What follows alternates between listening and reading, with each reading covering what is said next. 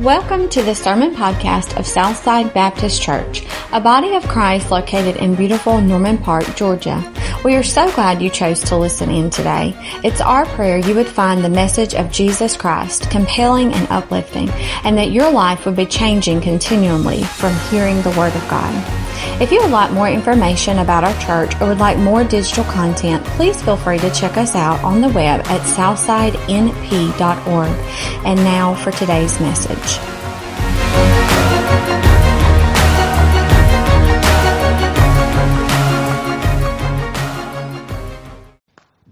Thank you, ladies, choir.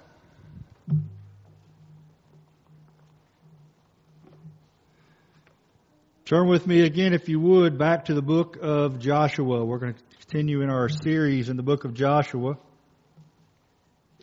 Strong and courageous living in a dangerous world. We're moving into chapter 2 this morning. The title of the message this morning is this: God saves the outsider. God saves the outsider. There's hope for the hopeless. Hope for the hopeless. And we're going to read the entire chapter of chapter 2, verses 1 through 24. However, when we stand to read, we're only going to focus on verses 8 through 11 when we stand. If there's a passage in the Bible that speaks of hope for the hopeless, it's the story of Rahab. If there's a story in Scripture where the grace of God is on display in an amazing and wonderful way, it's the story of Rahab.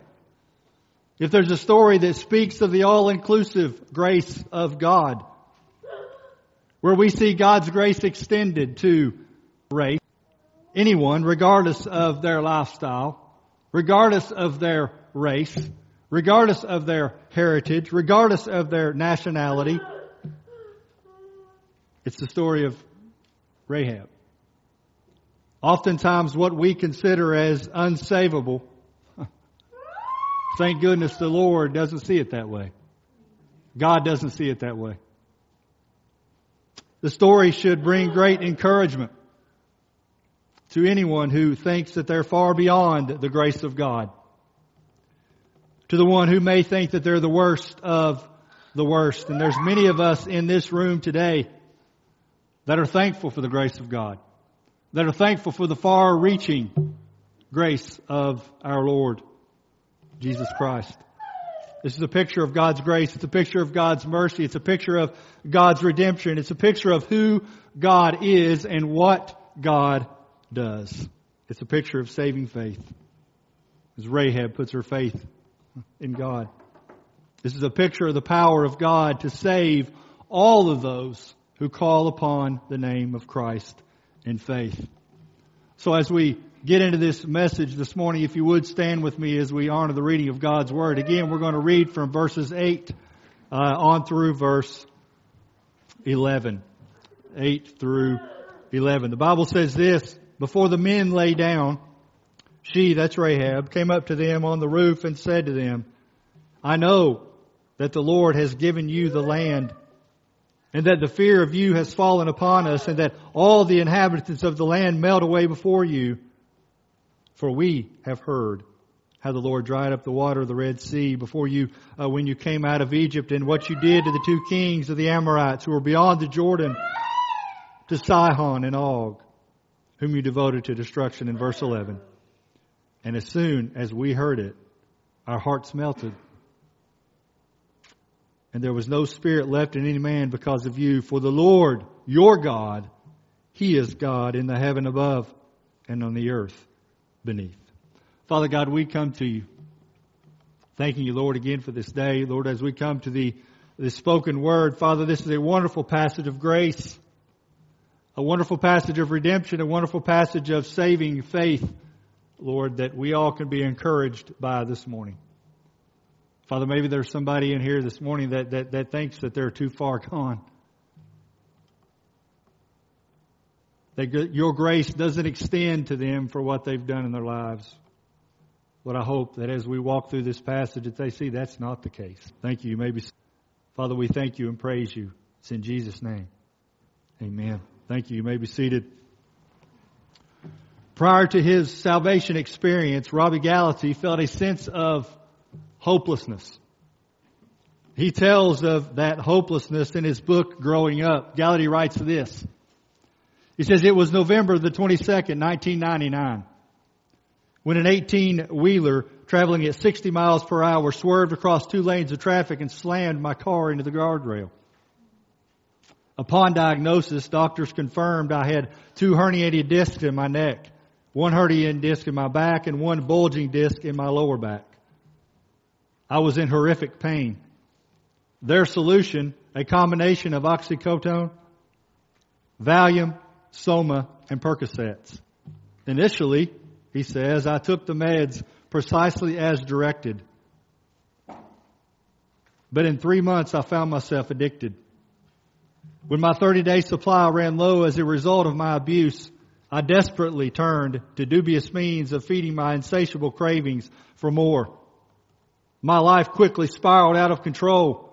2 acquaintances introduced me to the lucrative world of dealing drugs. I thought I'd hit rock bottom when I stole $15,000 from my parents, he says. I was a 25-year-old drug dealer, hopelessly addicted to prescription medications. The police were on my trail, and my prosperous life suddenly fell apart. Robbie had hit rock bottom. In fact, he was at a point when, from a human perspective, some of us might consider Robbie Gallaty of no use to God. But I can assure you that God didn't see it that way. November the 12th, 2002, while in a treatment facility for his addiction, Robbie was introduced to Jesus Christ. Gallaty recalled the words of a college friend when he said this, Robbie, let this sink in this morning, church. Robbie, no matter what you have done, Christ loves you and is waiting for you to call out to Him in repentance and faith. Gallaty did just that. He surrendered himself to Christ. He confessed his sins and asked the Lord to save him from the mess he had made of his life. God did a work in the life of Robbie Gallaty. Robbie now is a successful pastor at Long Hollow Baptist Church in Hendersonville, Tennessee. He's got a beautiful family.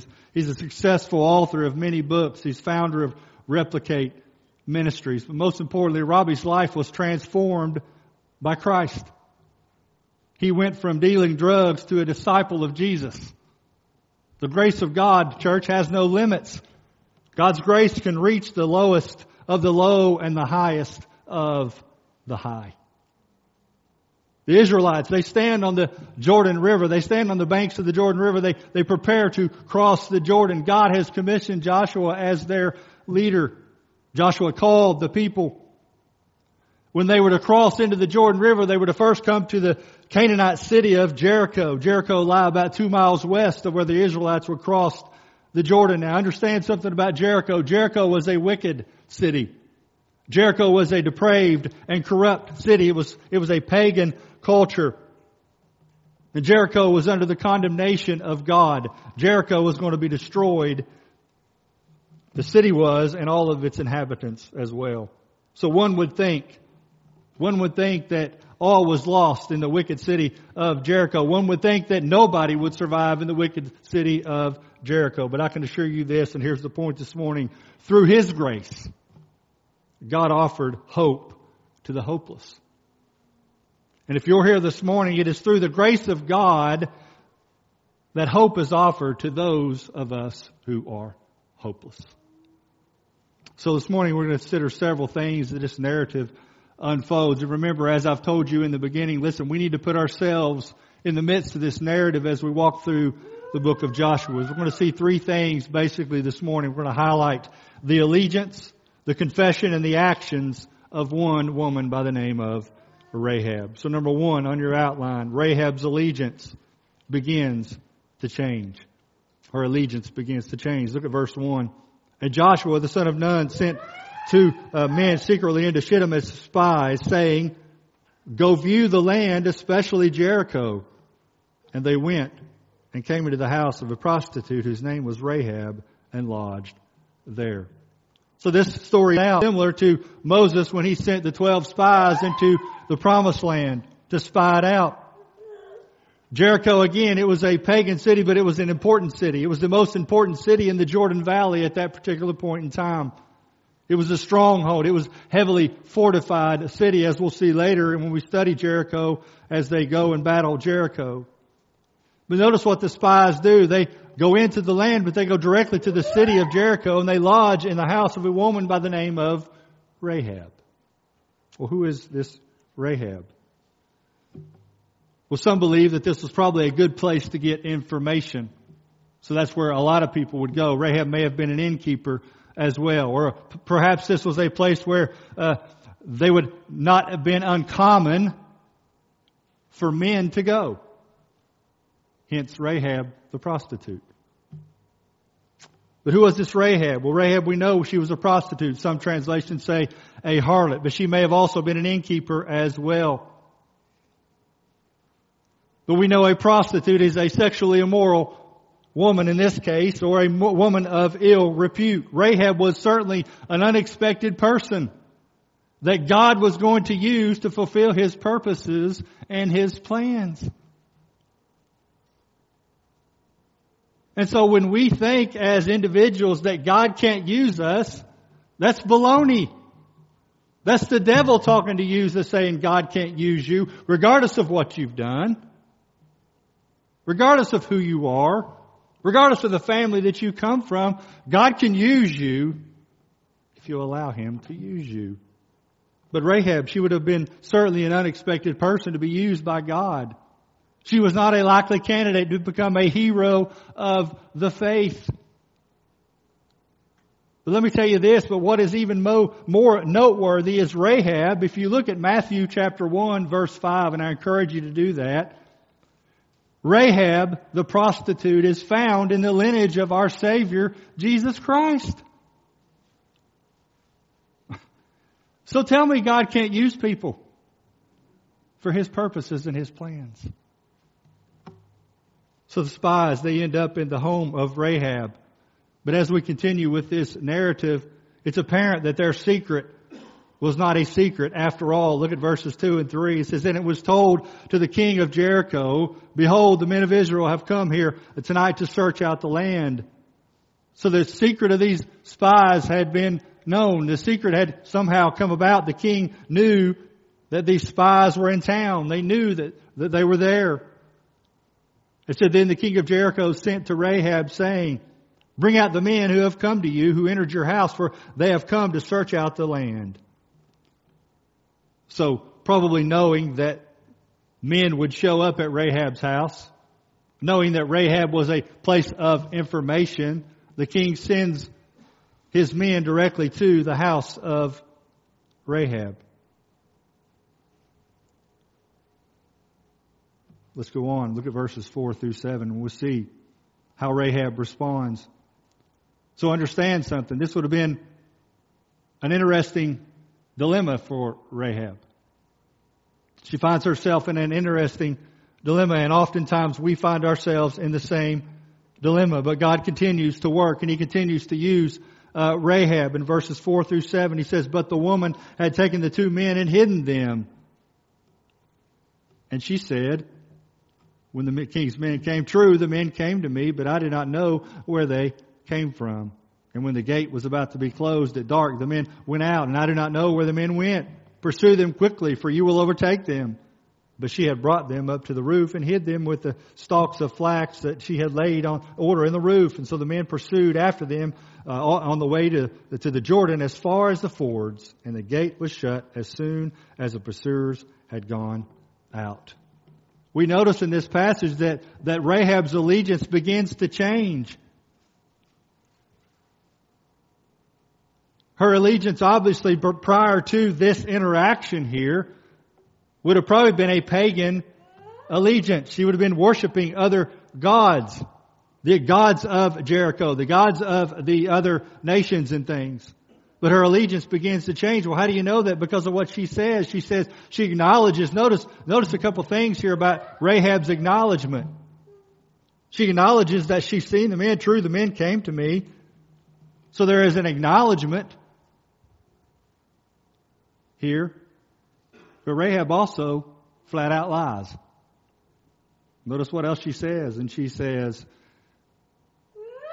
but the woman said, and she said, true, these men came to me, but I do not know where they came from. Rahab was risking her life. And not only was Rahab risking her life, she was risking the life of those around her, those who were in her family, by harboring these spies. She was risking her livelihood. So you may be wondering, why the deception? Now wait a minute. If God was going to use Rahab, if God was going to use her for His plans and His purposes, why in the world would He have her lie directly to these men? We know God is not a God of lies and all those other things. I mean, how is her deception justified? If you read Hebrews chapter 11 verses 31 and James chapter 2 verse 25, her faith is admired. It's admired. Well, how do we admire somebody that just flat out and boldly lies to the face of these men when they come asking about these men that she's harboring in her home? Well, Scripture does not condone her actions. Nowhere do you see where it says that God condoned the actions of Rahab. However, had Rahab not done what she had done, the spies would have certainly been killed. They would have certainly been killed. And we know that forgiveness is available with God. So ultimately her words kept the king's men from looking in the house for the men that had come to spy out the land. Now we know this was God's purpose and this was God's plan, and we accept that. But oftentimes it's hard to justify those kind of things. It's hard to see where God is working in and through those things. Have you ever heard of Corrie ten Boom? Many of you probably have heard of Corrie ten Boom. She was alive during the Holocaust, and her family, what they did is they hid the Jews. They hid many Jews, hundreds and probably thousands of Jews, and helped them escape. They deceived the Nazis. They lied to the Nazis. They lied to the Nazis. When we were in Scriven, there was a ministry that we supported. It was called the Miller. They were the Millers, and they had a boat ministry. And what they would do, they would take that boat and they would cross the ocean and they would go into Cuba. But what the Cubans didn't know is their boat had hidden passages and things, and hidden compartments, and it had all kinds of stuff that they would smuggle into Cuba, Bibles and things for the people in Cuba. But they were deceiving the Cuban government. They were deceiving the Cuban government. So how do we justify all those kind of things? Well, that was part of God's purpose and God's plan. So sometimes we just have to look at it and say, God, I know you're working in this situation. I don't understand it. I don't understand why it's happening, what I have to do, but I know it's your plan and your purpose. And so that's what Rahab did. Her allegiance was beginning to change. And I think that the actions of Rahab parallel these illustrations. Sometimes we do things that are God's plans and God's purpose. So when our allegiance begins to change, understand we start recognizing things around us from God's perspective instead of our own. We start seeing things differently. And that's what Rahab began to do. So as Rahab's allegiance begins to change, Rahab began to see things from God's perspective. And as she begins to see things from God's perspective, she truly was one in need of redemption. She not only saw things from the perspective of God. When we begin to see things from God's perspective, you know what we do? We see ourselves as sinners. We see ourselves as sinners in need of a Savior. And that's exactly what Rahab began to do. Number 2 on your outline, Rahab confesses saving faith in God. Look at verses 8 through 10. Before the men lay down, she came up to them on the roof and said to them, I know that the Lord has given you the land, and that the fear of you has fallen upon us, and that all the inhabitants of the land melt away before you. In verse 10, for we have heard how the Lord dried up the water of the Red Sea before you when you came out of Egypt, and what you did to the two kings of the Amorites who were beyond the Jordan, to Sihon and Og, whom you devoted to destruction. Again, we've already discussed that Rahab was not in the ideal circumstances to come to faith. Rahab lived in a pagan nation. She was surrounded by wicked people in a wicked city, and a city that worshiped God, but not the one true God. Her lifestyle alone might suggest someone who certainly was, from a human perspective, an unlikely candidate for the redemption of God. Nonetheless, let's notice some things about Rahab. Rahab recognized these men were from the Lord. Well, how did Rahab recognize that? Only through God working in her life. She recognized that these men were from the one true God, not the many gods that were worshipped in the city of Jericho. She also recognized that the Lord, the one true God, had given the land to the Israelites. And she understood that not only had they given the entire land, but they'd given the land that she lived in to the Israelites. And so even in the midst of her life as a prostitute in a pagan and immoral nation, a corrupt and wicked city that Rahab lived, she was learning about the one true God. So oftentimes I think that we make excuses. Oh, it's the lifestyle that I live. Oh, it's the nation that I live in. Oh, it's the city that I live in. Listen, we have no excuses. Because the grace of God, it extends beyond our excuses.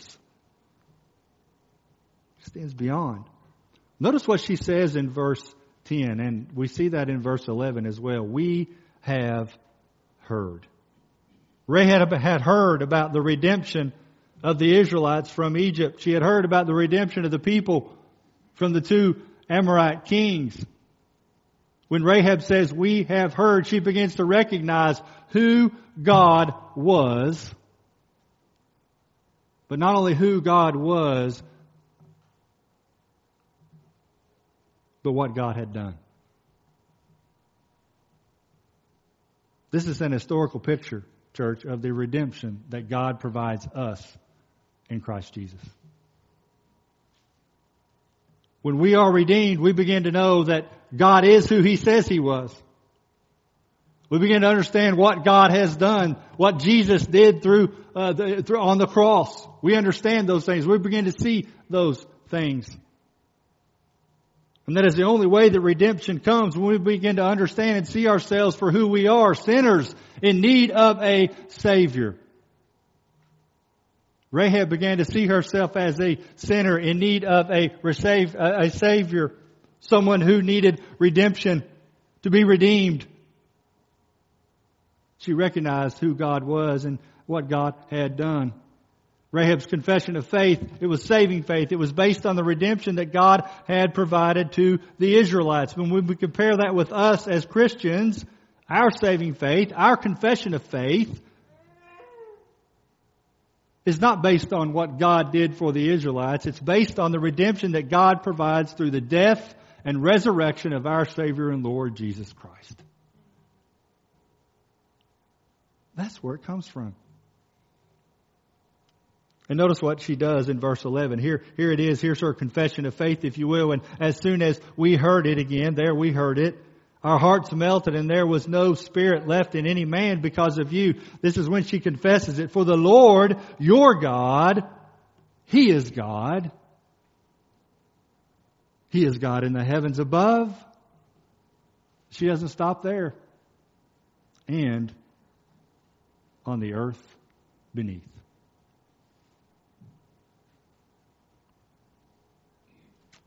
That's a confession of who God is. God is the God of heaven, but He's also the God of earth as well. It speaks of Creator God. It speaks of God owning everything and being everything. All the things that God was and all the things that God had done. She had a change of heart. Rahab went from fearful to faithful. She went from lost to saved. Rahab went from a prostitute to one who professed God. It was Rahab's faith that saved her. She believed in the God of heaven and the God of the earth beneath. Hebrews 11:31 says this about Rahab. Chapter 11 of Hebrews is what we call the Hall of Fame of faith. It says, by faith, Rahab the prostitute did not perish with those who were disobedient because she had given a friendly welcome to the spies. Understand something, church. It's a clear picture that we are saved by our faith and not by our works. It wasn't what Rahab did that saved her. It was her faith. When she put her faith in God, she put her faith in the God who redeemed the Israelites from Egypt. The God who redeemed the Israelites from both of the Amorite kings. And for us, it's by faith that we are saved, not by our works. Our works are a direct result of our faith. It's not the other way around. You cannot work yourself to heaven. It's by our faith.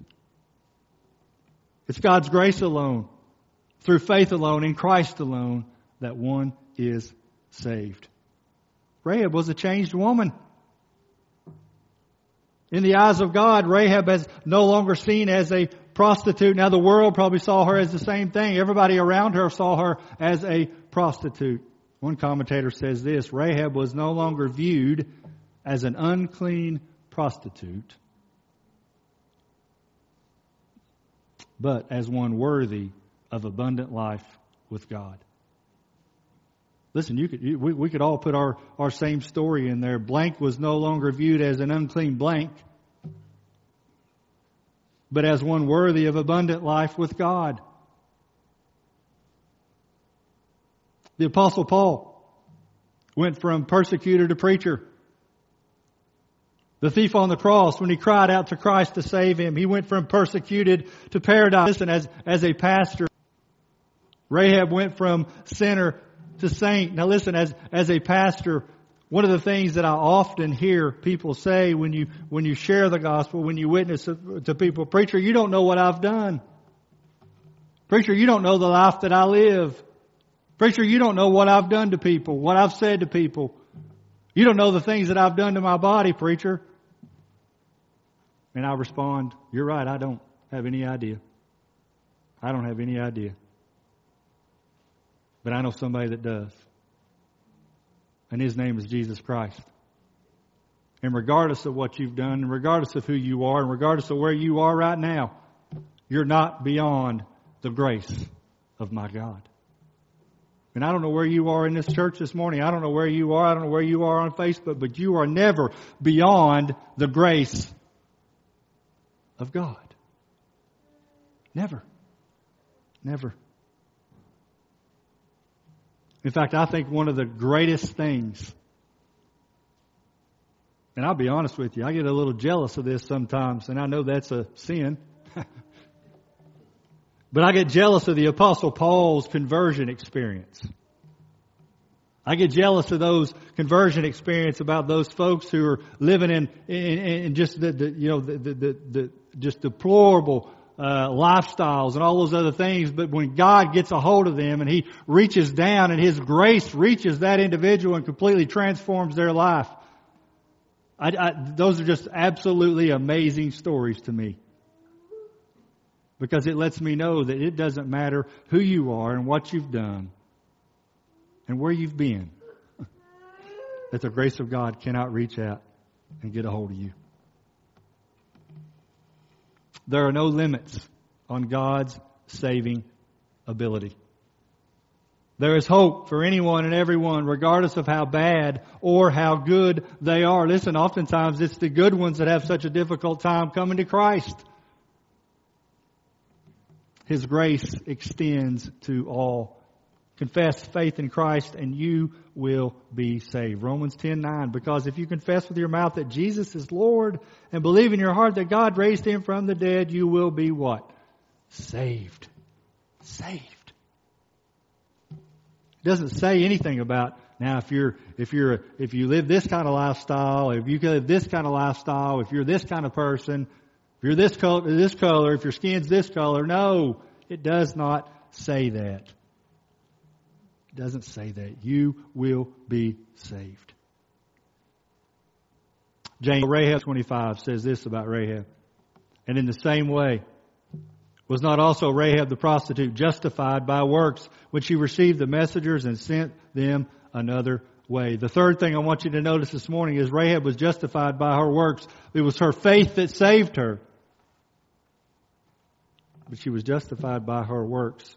Rahab's actions were visible evidence of her faith. Number 3, Rahab acted upon her faith in God. True faith, true saving faith should automatically lead us to act upon that faith. In fact, our works are an outward sign of what God has done internally to those of us who confess faith in Christ. Rahab was no different.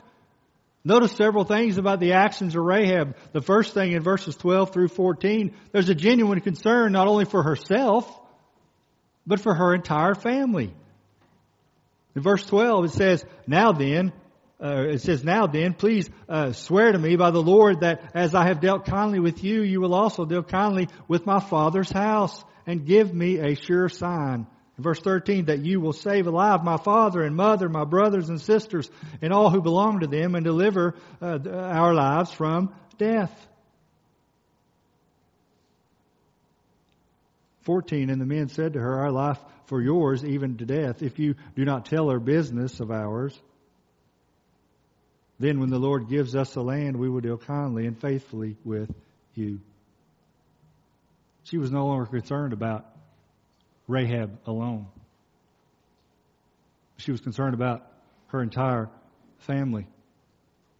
She was no longer self-centered Rahab, prostitute Rahab that only cared about herself and maybe her livelihood. But Rahab cared about herself and her family. Number 2, she supports the purpose and plans of God. Verse 15, and then she let them down by a rope through the window, for her house was built in a city wall, so that she lived in the wall. Rahab lived in the wall, and that's another miracle we'll see later on. And she said to them, Go into the hills, or the pursuers will encounter you, and hide there 3 days until the pursuers have returned, and afterward you may go your way. So Rahab let the spies down. She lied in the beginning with those men that came from the king, and she told them, Go on, you can search for them, you can overtake them. She sent them on their way, and then as they're gone and all this stuff takes place, Rahab lets the men down by a rope. She protects them. She gives them instructions on where to go and where to hide, and how long to stay there.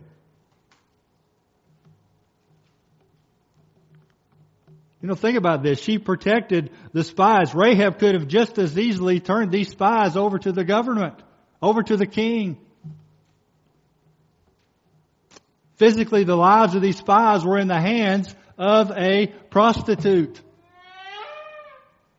in the hands of a woman of ill repute. She could have given them over to the king. She could have told their business to the king. But Rahab was a changed woman. She was a changed woman. She had been touched by the hand of God. Her heart had been transformed by God. And so she honors her oath. Look with me if you will. Let me finish with this. The men said to her, We will be guiltless with respect to this oath of yours that you have made us swear. Behold, we will come into the land. You shall tie this scarlet cord in the window through which you let us down, and you shall gather into your house your father, your mother, your brothers, and all your father's household.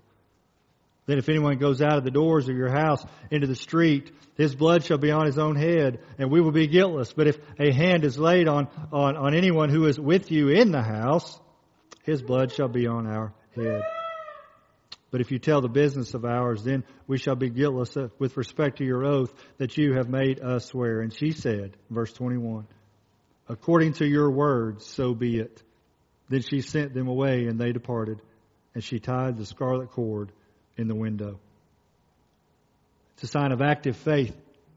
She honors her oath.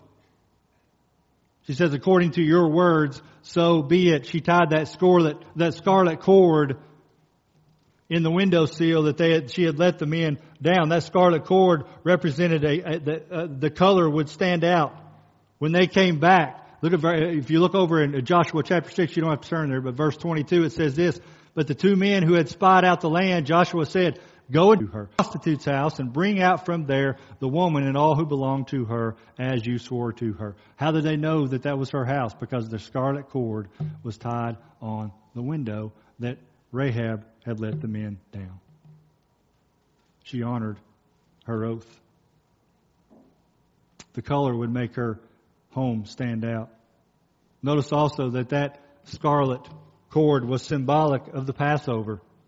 Remember the Passover? God told the Israelites to put blood on their doorposts and their lintels. Why? So the angel of death would pass over their homes. Rahab would be passed over. Her family would be passed over in the destruction of Jericho.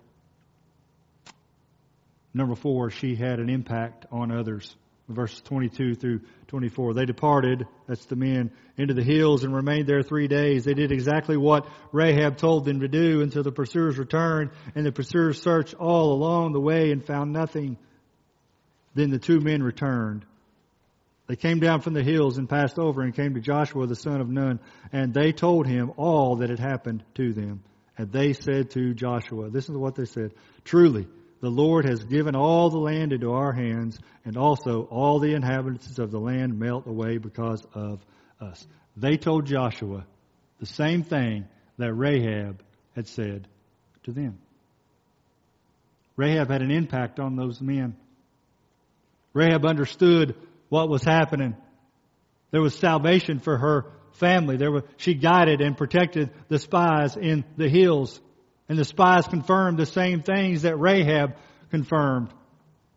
They began to think the same way as Rahab thought, or Rahab began to think the same way that they thought. Remember, these are men of God. These are God's chosen people. So they understood who God was. They knew who God was, but Rahab wasn't. In fact, Rahab was probably the first Gentile convert. She began to have an impact on others. She had an impact on those spies. She had an impact on her family. And how often in Scripture do we see that one individual, when they come to Christ, has an impact on their family? Listen, I don't think that's a coincidence. I don't think that's a coincidence. James 2:26 says, "For as the body apart from the spirit is dead, so also faith apart from works is dead." When our hearts are transformed by putting our faith and trust in Christ as Savior and Lord, our actions follow. When our minds are transformed, when we repent and everything changes in our lives, God changes the way we think. God changes our actions. And the actions of Rahab were changed. So the story of Rahab, it's one of hope for the hopeless. Are you hopeless this morning? The story of Rahab, it brings in full view of the grace of God. Jesus Christ came to seek and to save the lost. Let me assure you something this morning. Those of you in this room now and those of you on Facebook as well, let me assure you, and I can't implore this enough, you are not beyond the grace of my God. Regardless of where you are. You remember the prodigal son? He was pretty far gone, I would imagine. You're not beyond the grace of God. So if you're here this morning and you're not a Christian, if you're listening on Facebook and you are not a Christian, are you lost this morning? Yes, you're lost. And I don't mean that you're lost because you don't know where you are. I mean you're lost because you're lost in the direction that you're going. You're going in the direction that's going to send you to hell. But is your heart being convicted? Notice that the heart of Rahab was already being convicted. God was already working on the heart of Rahab.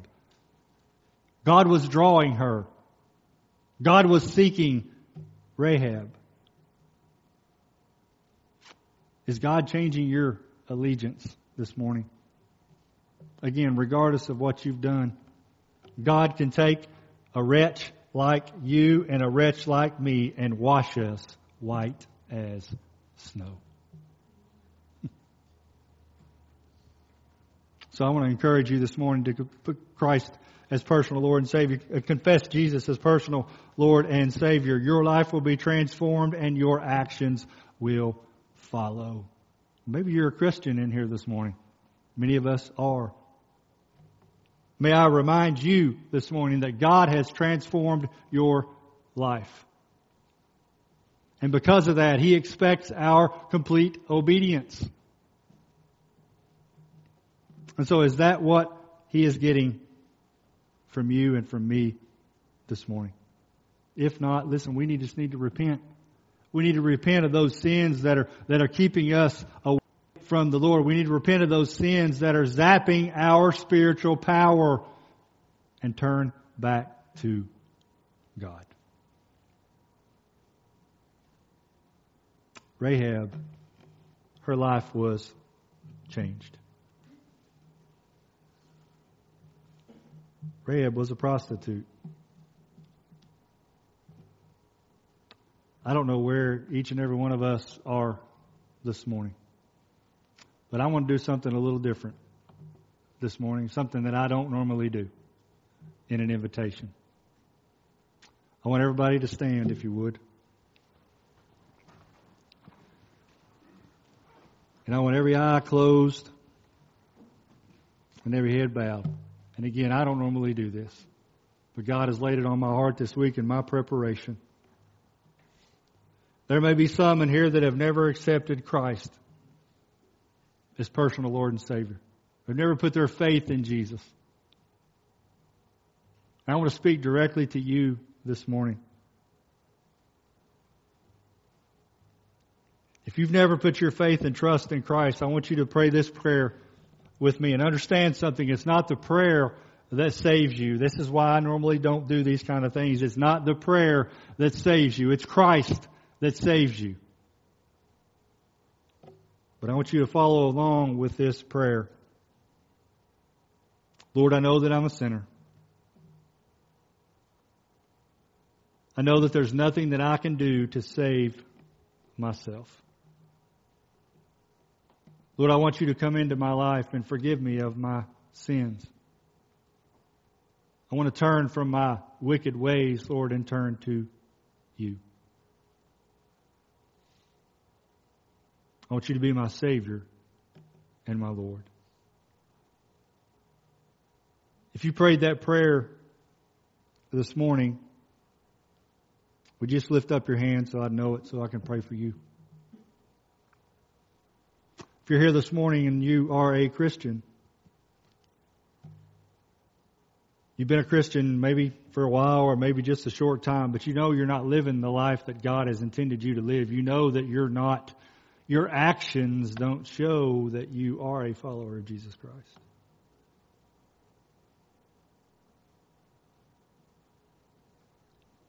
Pray this prayer with me if you would. Lord, I know that I'm a follower of you.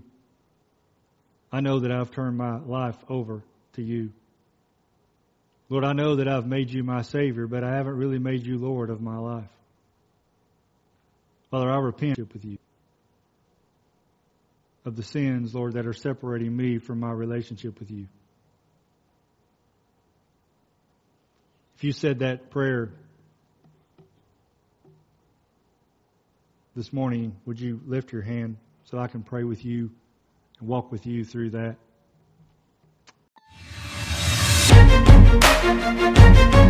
Thanks again for listening today. We hope the word preached today would be used by God mightily as you go about your week.